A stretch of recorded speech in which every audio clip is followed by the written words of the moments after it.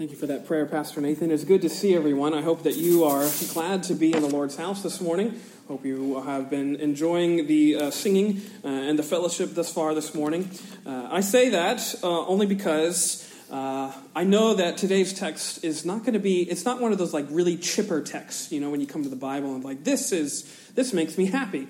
I'm just saying that up front, just to forewarn you, just give you that little heads up, that the section we're going to cover in 1 Kings, as we've been marching through these texts of Scripture, is a little bit gloomy, if you will, much like the gray skies that are outside. At least they were gray earlier today. This text kind of has that hue to it. And I mean to say that because these are the texts that we often don't want to engage in. We don't want to read about all this bad stuff. But I would say that what's revealed mostly throughout this text is actually our own hearts. I think what is laid open as these pages of Scripture will hopefully be examined this morning is our own hearts. Not just these vile kings that have come many millennia before us. It's revealing the nature of the human heart. And also the nature of the human heart that is desperate for someone to save him. I think that's what's really going to be apparent as we cover a really large section of 1 Kings. We're going to be in 1 Kings chapter 15, actually. And we're going to look at verses 25 all the way through verse 28 of chapter 16. Because I think what's going on here is we have this sort of doctrine, if you will, of man's depravity sort of at play. If you've heard of that, you might have heard of the total depravity or something like that is a tenet of the Christian faith, depending on which circle of Christian faith you grew up in. But essentially, it's the belief and the affirmation that man's heart is totally corrupt from the fall. Which is, we could even more perhaps simply, that we as human beings, we aren't sinners because we do sinful things. No, we are sinners, therefore we do sinful things. It's part of our nature. This is that fundamental belief of original sin, that because of Adam and Eve and their rebellion in the garden, that everyone's sins has been born, quote, into sin. The Apostle Paul talks about this in Romans 5, that really significant chapter of his letter to the Romans in verse 19. He talks about how that by one man's disobedience, many were made sinners. And actually, if you do a little bit of studying, this doctrine is just prevalent all throughout the Scriptures. In ways that are implicit and explicit, I would say as well. I think of Genesis chapter 6, verse 5, where it talks about man's heart and thoughts were only evil continually. Or Jeremiah 17, where it talks about the heart of man is desperately wicked. Who can know it? And even just an example after example, there's passages of Scripture that we can go to that sort of prove and evidence the fact that man's heart is depraved. He is a sinner, and he does sinful things. This isn't a popular notion, I know that. And in fact, I would say that overturning this whole idea that man is born into sin as one of, I would say, the premier driving forces of those who wish to undermine the Christian faith. If we can explain away our depravity, we can get outside of the fact that we are culpable, that we are guilty. If we can explain away the things that we have done, if that horrendous deed that has just been carried out by that criminal is not because of his sin nature, but because of something else, then man doesn't need a savior. He doesn't need someone to intervene sovereignly for him. He just needs therapy or rehabilitation or whatever. Which isn't to say that those things are wrong. It's just to say that the more reasons that we give for the things that we do, the more we are insistent that a Redeemer is unnecessary. And if a Redeemer is unnecessary, then God has no place in our hearts and lives. You see how fundamental it is to understand that we are desperate sinners who need someone to deliver us. I would say that's the heart of what the Scriptures aims to reveal and show and expose, I would say, even too. Pages upon pages of this Bible that you have in front of you are there to expose just that the prophet Jeremiah says, that your heart is desperately wicked. Who can know it? And then in the follow-up verse right after that, it talks about the fact that it is God alone who searches and knows the hearts. He's the only one that can know them. Also, he's the only one that can remake them too. You see, I think that's what's revealed as these desperate sinners are exposed. The great deliverer is likewise exposed as the only one who we have hope in. We don't need to go to a ton of psychological proofs to back up that affirmation, that affirmation of total depravity. We just have to open our Bibles. And in fact, the passage this morning, I think, is one of the best, or that's a weird way to say it, one of the clearest. Here, from chapter 15, verse 25, through chapter 16, 28, there's just string of kings that are pretty much all really bad. They're deplorable kings. And one by one, they all fall. They all succumb to their own foolishness, to their own sense of folly, to their own hedonistic lifestyles. And what's revealed, just comes to the surface, is this exceeding sinfulness of sin, which I think is something that we can all relate to, and why we need someone to save us. I think that's what is going to come to. So quickly this morning, 4 lessons as we go through this text that sort of relate to the evil of evil, if you will. Firstly, in verse 25 of chapter 15, we're going to see through King Baasha that evil is mocking. Evil is mocking. Here in verse 25, it says, "And Nadab, the son of Jeroboam, began to reign over Israel." This, as you remember, Nadab is the son of Jeroboam. A couple weeks ago, we talked about Jeroboam and the very horrible demise that he incurred for his wicked lifestyle, his wicked reign. He brought in all kinds of pagan doctrines and influences and beliefs into the culture of Israel, which resulted in him facing a really horrible demise and the ripping away of his kingdom. This was sort of preempted by his first son Abijah's death. If you remember, Abijah is ill and he tries to swindle his way into good blessing. But in fact, all he gets out of the prophet is a word of condemnation. A word of a warning that his kingdom was going to be taken away. And so now Abijah has passed on, and so has Jeroboam. And now Nadab, the remaining son of Jeroboam's house, comes to the throne. He began to reign, verse 25, over Israel in the 2nd year of Asa, king of Judah. And this is Nadab, reigned over Israel 2 years. And he did evil in the sight of the Lord, and walked in the way of his father, and in his sin wherewith he made Israel to sin. So you see, nothing much has changed. There's been a change of power, yes. There's been a change of who is sitting on the throne, making all of the policy decisions and whatnot. But nothing has changed in terms of Jeroboam's cultic worship of sinful lifestyles. It's the same. He's continuing in his father's wicked and deplorable legacy. And of course, as we've noted, this reign doesn't last long, only 2 years. Short time on the throne. And that's when this guy named Baasha makes himself very much seen and heard. Look at verse 27.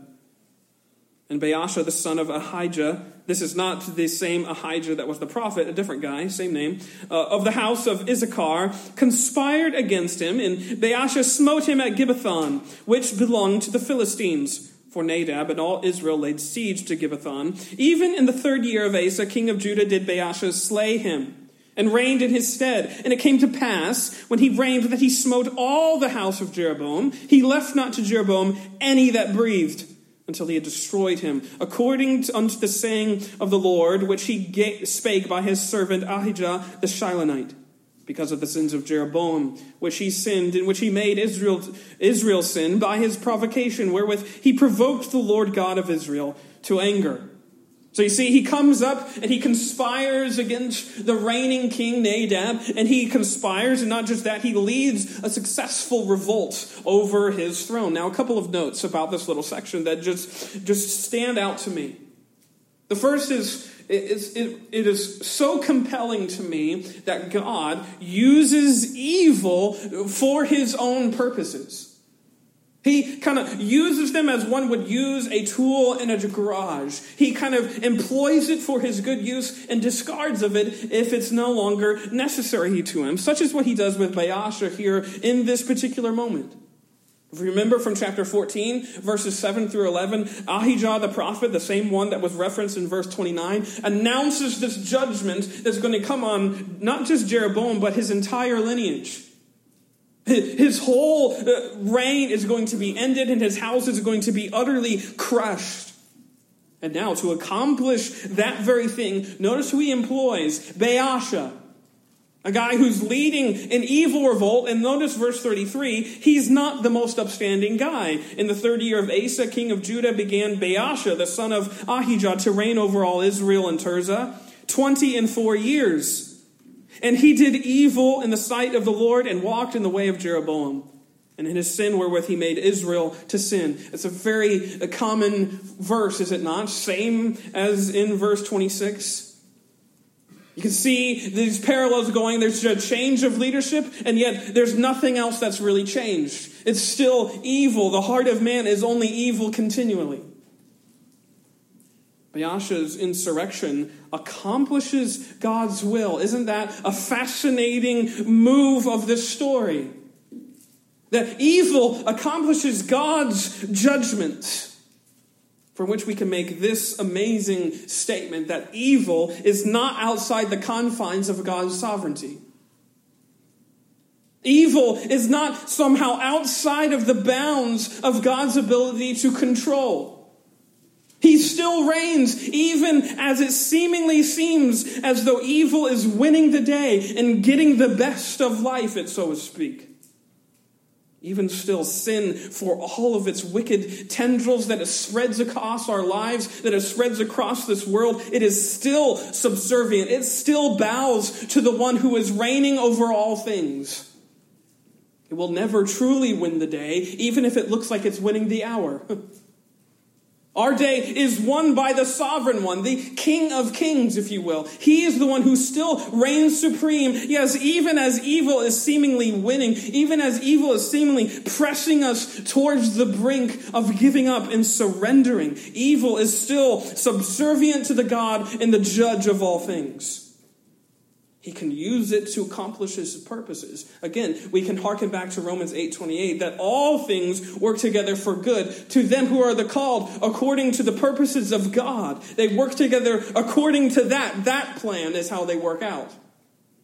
Because the sovereign one is utilizing them, employing them according to his sovereign will. Evil bows to this king. But notice also how the historian introduces Baasha. I think this is so fascinating. Notice verse 27. And Baasha, the son of Ahijah, of the house of Issachar, conspired against him, meaning Nadab. If you've studied the Old Testament for a while, you know that one of the things that is so important about Old Testament scripture is names. Names mean something. Names are significant. They aren't just kind of thrown out willy-nilly and just so you get to know people's lineage, so to speak. Well, they are for that, but they have lots of meaning. Therefore, when we are introduced to Baasha here, and he is being described as being belonging to the house of Issachar, we ought to take notice. Issachar, you might know, is a descendant of the patriarch Jacob. He comes from that lineage. And what do we know about Jacob? He was a swindler. He was a conniver. He was a deceiver. And he was a conspirator who lied his way through life almost the entire way. His name literally means a layer of snares, which is also amazing that God still used him. God still utilized Jacob and used him to further his plans and promises. But again, Jacob is a swindler. And what do we see Baasha doing here? He's conspiring and conniving and laying a snare. Sort of a very stark element in which the treachery of Jacob is still continuing. The apple hasn't fallen very far from the tree, even generations later. He's still carrying on that very deceptive nature of mankind's hearts and its proclivity to sin. All of which reminds me of this. Ecclesiastes 1:9, we preached about that a while ago. Ecclesiastes 1:9, there is no new thing under the sun. Which basically means evil is just a remix of past evils. The sins that we see so prominent in our day are nothing inherently new. They may have new forms, new marketing, but it's basically the same sins that have just been recast and put forward as a new way to get happiness, get satisfaction, to make our own way.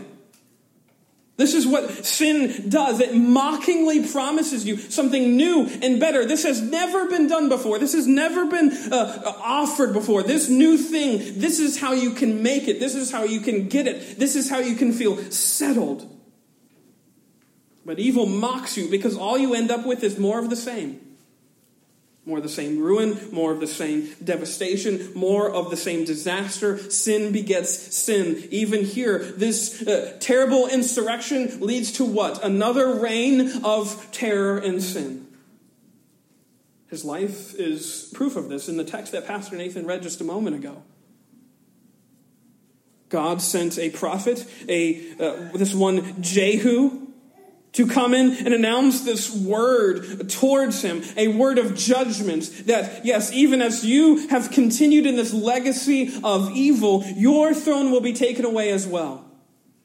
And notice, in verses 3 and 4, listen to these words. Behold, are the words of God to Baasha. I will take away the posterity of Baasha and the posterity of his house, and will make thy house like the house of Jeroboam, the son of Nebat. Him that dieth of Baasha in the city shall the dogs eat, and him that dieth of his in the fields shall the fowls of the air eat. If you have a good memory, if you go back to chapter 14, verse 11, it's almost the exact same pronunciation of judgment. The exact same end which was announced to Jeroboam comes upon the very guy who has sought and now succeeded in supplanting Jeroboam. A little bit of divine poetry at work per se. But I think all of this shows that evil is a mocker. It promises us something that we will get, but it always begets evil. It doesn't ever deliver on its promises. Sin always is disastrous. It's always devastating, and it always makes a mockery of God's truth and beauty and holiness. It never fulfills those things that it says it's going to. It is a mocker, and it will not lead to good ends. Which leads me to the second lesson in this text this morning from chapter 16, verse 8. That not only evil is mocking, but evil is distracting. Evil is distracting. Notice verse 8. In the 26th year of Asa, king of Judah, began Elah, the son of Baasha, to reign over Israel and Tirzah 2 years. So Baasha's son comes to the throne after Baasha's demise, and he likewise has a very short ride on the throne, just 2 years. And he's very quickly struck down, again by one of his own. Another guy in the house of Israel, one of his own military commanders, in fact, leads an uprising and takes over Elah's throne. Look at it. Verse 9, and his servant Zimri, captain of half his chariots, conspired against him as he was in Tirzah, drinking himself drunk in the house of Arza, steward of his house in Tirzah. And Zimri went in and smote him and killed him in the 27th year of Asa, king of Judah, and reigned in his stead. Zimri was perhaps unimpressed with Elah's leadership abilities. We're not given much detail about Elah and his reign. There's not much historically either. Perhaps he was just so befuddled that this Elah guy is now the king over Israel. And such is why he leads this conspiracy to overthrow and take the throne for himself. There's an implication there in verse 10 that as they're in this house of Arza, that Arza and Zimri, they are sort of in cahoots with one another to successfully carry out this conspiracy. Perhaps they were very aware of King Elah's propensity to drink himself drunk, as he is described there in verse 9. Regardless, their snare works. Elah does what he always did, perhaps. He is drinking himself into a stupor, and he plays right into their hands, and he's unaware of anything that's going on, and before he knows it, he is dead. Zimri ambushes him, again, verse 10, and Zimri went in and smote him, killing him and eventually the rest of his entire household. Zimri does exactly what Baasha had done just a couple of years previously and wipes out the entire royal house. Zimri went in, verse 10, and smote him and killed him in the 27th year of Asa, king of Judah, and reigned in his stead. And it came to pass when he began to reign, as soon as he sat on his throne, that he slew all the house of Baasha. He left him not one that pisseth against a wall, neither of his kinsfolks, nor of his friends. Thus did Zimri destroy all the house of Baasha, according to the word of the Lord, which he spake against Baasha by Jehu the prophet.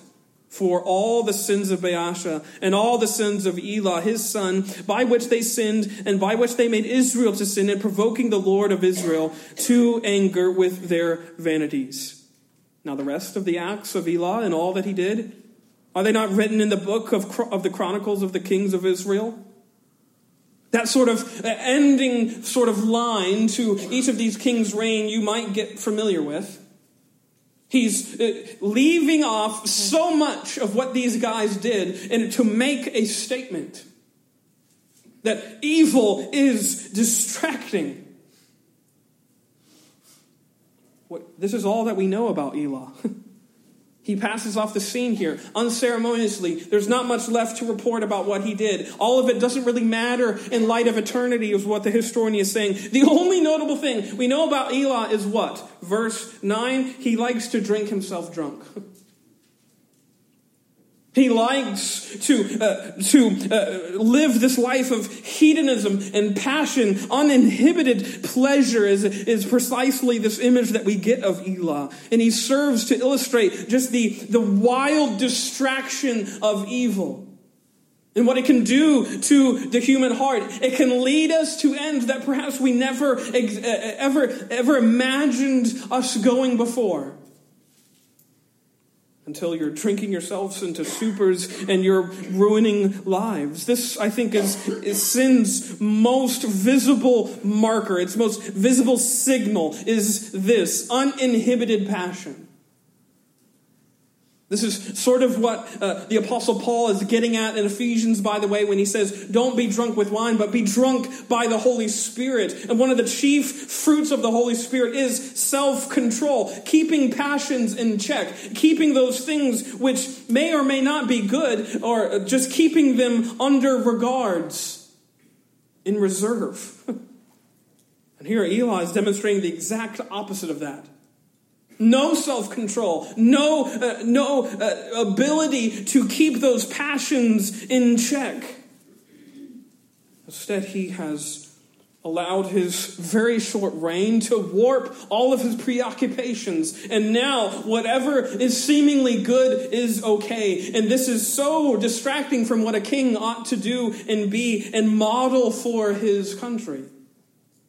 And in fact, there's a word about this in the Proverbs of Solomon.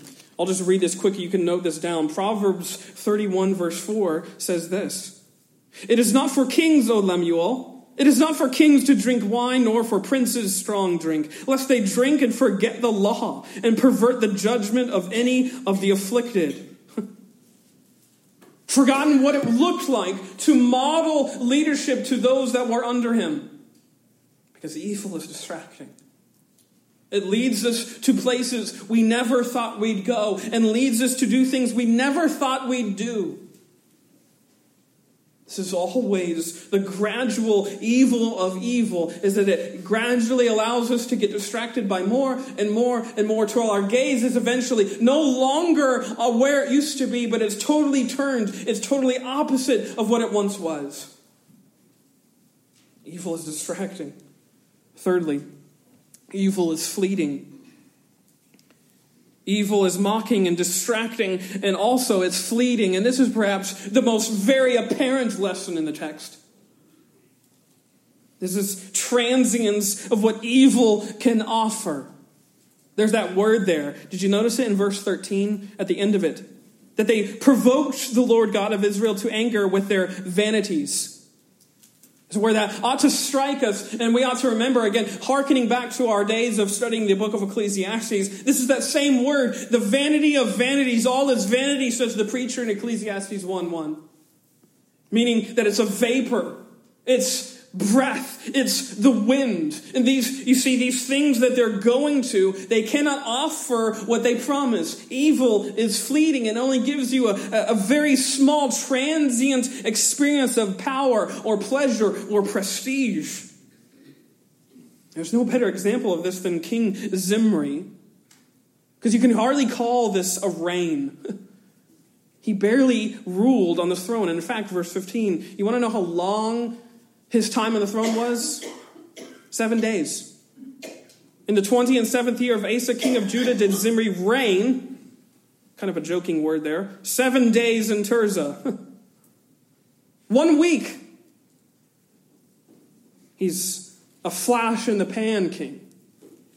And it comes to a really devastating end as he violates the number one rule when it comes to leading a successful takeover. I'm not advocating for successful hostile takeovers, but the number one rule of successful hostile takeovers is what? Get the military support. You don't do any move on the capital unless you know that those military guys are going to back you up. What does he do?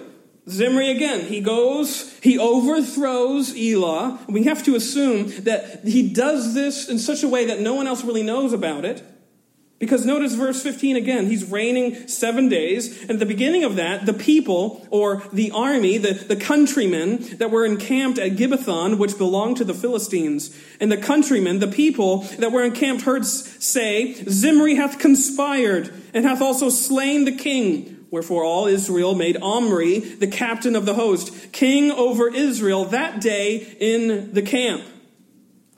So suddenly news comes, a messenger perhaps, a messenger pigeon. I don't know how they transferred news, but somehow this news reaches the front lines as they are leading this siege with the Philistines, as this conflict is going on. And suddenly everyone becomes aware that now they are no longer under the rule of Elah. Actually, this guy Zimri has taken the throne. Now everyone doesn't like that dude. This doesn't sit well with these soldiers, and they go out and they announce, no, we don't answer to Zimri, we answer to Omri. Omri is now our king, this captain of the host that we've been serving alongside of as brothers in arms. He's now our king. We're loyal to him. Verse 17, Omri likes this.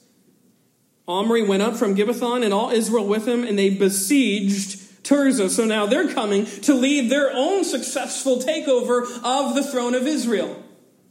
Again, just sidebar, notice all of these changing of powers. Evil begets evil. It leads to more ruin and death and bloodshed and devastation. And we're seeing that patterned over and over and over again. But here now Omri is leading this army of soldiers to march on the capital of Israel in Tirzah. And word reaches Zimri that this is happening. He's heading up. He's on the horse, proverbially at the leading the charge of this procession to take this throne for himself.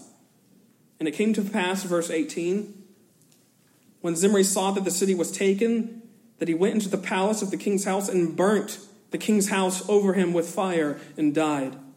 For his sins which he sinned in doing evil in the sight of the Lord and walking in the way of Jeroboam, and in his sin which he did to make Israel to sin.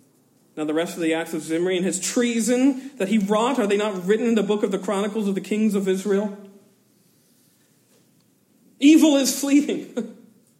A flash in the pan. And suddenly he realizes that he has no hope, that this army is going to come and he is surely a dead man. And so he does it for them. Burns himself alive in the king's house. Evil is fleeting. Despite what sin says you will attain in its embrace, its promises are nothing but empty guarantees. They are vaporous. They are as vaporous as breath in a cold, wintry day. As you breathe and that air comes out and you see it and it dissipates. That's how fleeting sin is. Its pleasures last for a fleeting moment. What it says and what it promises you and how it entices you with success and satisfaction and significance never leads to those ends. If they do, it's but for a moment. Its attractions are fleeting. It is always foolish gain and nearsighted sacrifice. Or I should say, nearsighted success that results in long-term sacrifice. Evil always overpromises and underdelivers. It makes big boasts about what you can get by just pursuing this end, and it never delivers on what it promises you. Evil is fleeting. Evil never leads to good ends, as we've seen patterned for us in this text this morning. Which brings me lastly to the fourth lesson. Evil is deceiving. It's mocking, and it's distracting, and it's fleeting, and also it's very deceptive. Because it brings us here to this king Omri, who, as we will find out in a moment in verse 23, he sits on the throne eventually for 12 years. Yet despite that, he leaves a very sizable impression on Israelite history. He overthrows Zimri's rule, as we have already read about. And then verse 21, he finds himself caught in a civil war. Then there were people of Israel divided into two parts. Half of the people followed Tibni, the son of Ginath, to make him king, and half followed Omri. But the people that followed Omri prevailed against the people that followed Tibni, the son of Ginath. So Tibni died, and Omri reigned. In the 31st year of Asa, king of Judah, began Omri to reign over Israel 12 years. 6 years he reigned in Tirzah. So he prevails in the civil war, and now he is now the reigning king of Israel. We've seen this throne change hands quite a bit already this morning. But also he leads something else that leads us to sort of notice and be, I think that's also indicative of how Israel is just so unstable. Because in verse 24, we are noted how he buys the hill of Samaria and then changes the capital over to that city. And he bought the hill, Samaria of Shemer, for 2 talents of silver, and built on the hill and called the name of the city which he built after the name of Shemer, owner of the hill, Samaria. Which is to say that he changes the capital once again from Tirzah now to Samaria. This is the 3rd capital that Israel has had in their very short time of being separated from Jerusalem. Remember, that was back in chapter 12. We're in chapter 16, and it's changed hands, the throne has, several times, and the capital has already changed now for 3 times. Very unstable leadership, if you will. That's putting it nicely. By contrast, by the way, Jerusalem remains Judah's capital for the entire time. For the entire time that they are divided. But interestingly enough, this is all that we know about Omri. Look at verse 27. We're given a hint that he does a lot more. Now the rest of the acts of Omri which he did and his might that he showed, are they not written in the books of the Chronicles of the kings of Israel? So Omri slept with his fathers and was buried in Samaria, and Ahab his son reigned in his stead. You see, the biblical version is a lot more succinct. It's considerably smaller than any of the history books might lead you to believe of what Omri actually accomplished. You see, the prevailing scholarly opinion, despite what this text says, where it says he did a few mighty things, lots of historians would say that Omri was actually one of the most important kings in the entire time of the northern and southern kingdoms. Among his accomplishments, he defeats Moab, and he makes an alliance with Tyre and Sidon, and he brings political stability to, as we've noted, this kingdom that is just fraught with scandals and wars and infighting and insurrections and all sorts of horrible events. And he establishes a dynasty that would last for some 50 years. Even further, the historical records regarding Omri sort of note this very dynamic ruler who has a reach far and wide that extends to the very borders of Israel itself.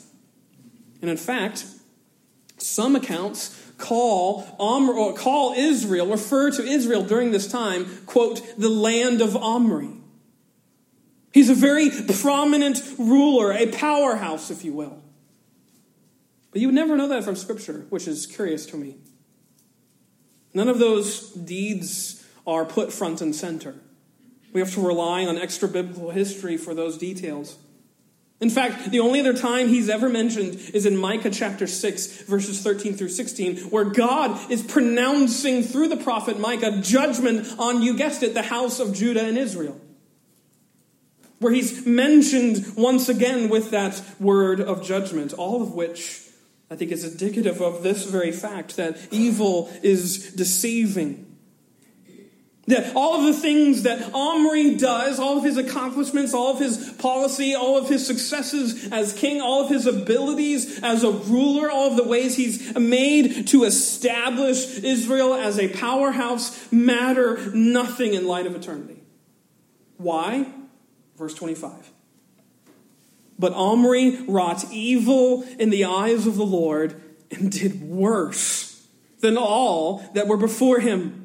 For he walked in all the way of Jeroboam, the son of Nebat, and in his sin wherewith he made Israel to sin, to provoke the Lord God of Israel to anger with their vanities. It's probably like beating a dead horse now with these details, right? We get the point. These guys are bad. And I think there's a tendency, at least I have this tendency, maybe it's just me, that when the historians, they're saying that he's worse than all those that were before him, you kind of feel like he's being a little bit hyperbolic. He doesn't really mean it, he's just trying to convey it. Actually, I think he really does mean that. That we've gone to this point, we've thought that this guy was really bad, but worse than all of them now is Omri. He's continuing the legacy of sin and evil and how it always leads to destruction. And yes, despite no matter all of the marks that Omri perhaps left on history, he made no such marks on eternity. Because evil is deceptive. It's deceiving. What it says is prominent and significant and important is not in God's eyes. And it matters very little how enterprising and infecting Omri was, because all that mattered in the end, when you got down to the nuts and bolts, so to speak, the only thing that mattered was that. Verse 25, he wrought evil in the eyes of the Lord. He bought into this insane lie that evil promotes and prospers by. You know, they say that insanity is doing the same thing over and over and over again and expecting different results. If you keep doing it, you should try something different, or else you're a little bit insane. By which we could say this, that sin is the most insane thing that has bewitched our world. Because it promises you, just do the same things, and you'll get something different. You can expect something different, something actually fulfilling by trying the same things that countless billions of people have tried before you right this moment. That you can go your own way. You can make your own way in this world. You can be like God. You don't have to follow this one who is supposedly the king over all things. He doesn't even matter. You can push him out of your life, and you don't need him to speak to you, to influence you, to guide you, to direct you, to talk to you. You don't need him at all. You can go your own way. What an insane lie. And we might even just step back from this text and what else should we expect from these who are pursuing and believing and promoting the insane lie of evil?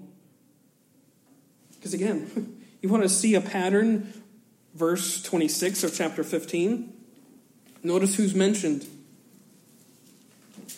Chapter 15, verse 26, and he did evil in the sight of the Lord and walked in the way of his father, i.e. Jeroboam, and in his sin wherewith he made Israel to sin. Verse 30, because of the sins of Jeroboam. Verse 34, and he did evil in the sight of the Lord and walked in the way of Jeroboam. 16, verse 2. For as much as I exalted thee out of the dust, I made thee prince over my people Israel, and thou hast walked in the way of Jeroboam. Verse 19, for his sins which he sinned in doing evil in the sight of the Lord and walking in the way of Jeroboam. Verse 26, for he walked in all the way of Jeroboam. Evil is a mockery.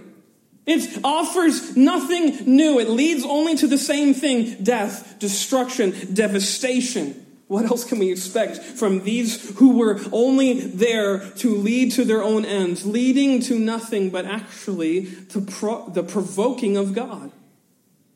In fact, in verses, actually 5 times in the text that we've examined, that word provoke has been used. That these kings' actions provokes God. It literally means that it exasperates the Lord. He's coming to the end of his patience, so to speak. Evil is that lie.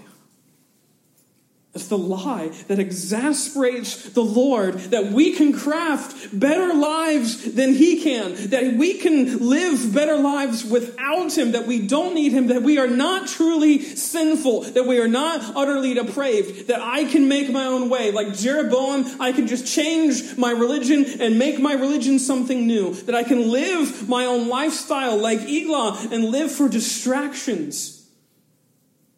We give in to these lives of evil, and we believe that we can make a better way. And all the way through, the King of Kings is almost shouting at us through this text, no, you can't. Because your heart is desperately wicked. And you don't need any newfangled things. You don't need any new trinkets or gadgets or gizmos or new studies. What do you need? You need a new heart. You know what this text reveals out of all these kings is that the only answer to all of the devastation in this world, you can look out the window and see bad news. You can open up the news and see bad news. Lots of it, perhaps. You know what the answer to all of that?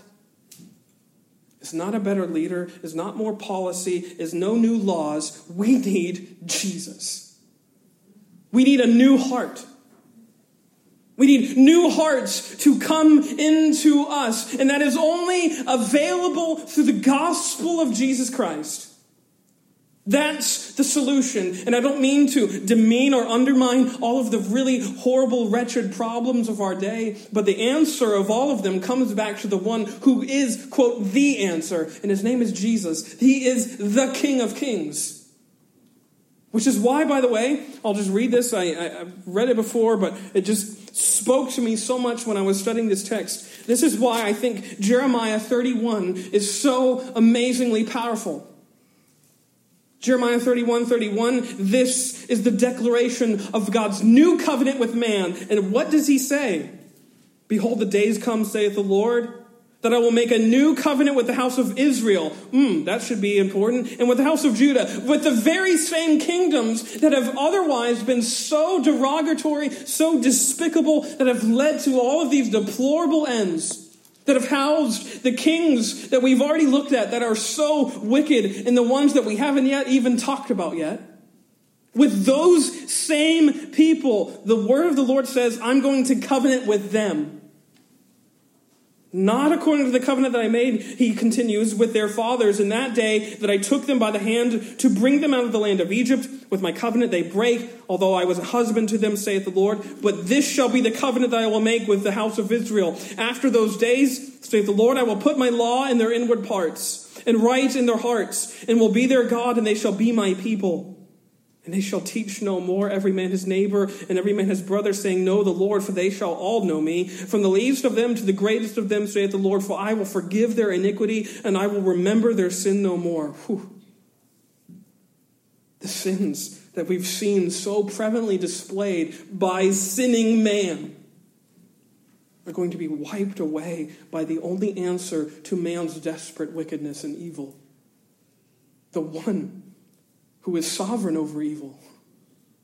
The one who can utilize evil to further his own ends. The one who can rid the sinful man of the sinful heart of man with a word. You are forgiven. So you see that for you this morning, if you feel as though you cannot escape the grip of sin.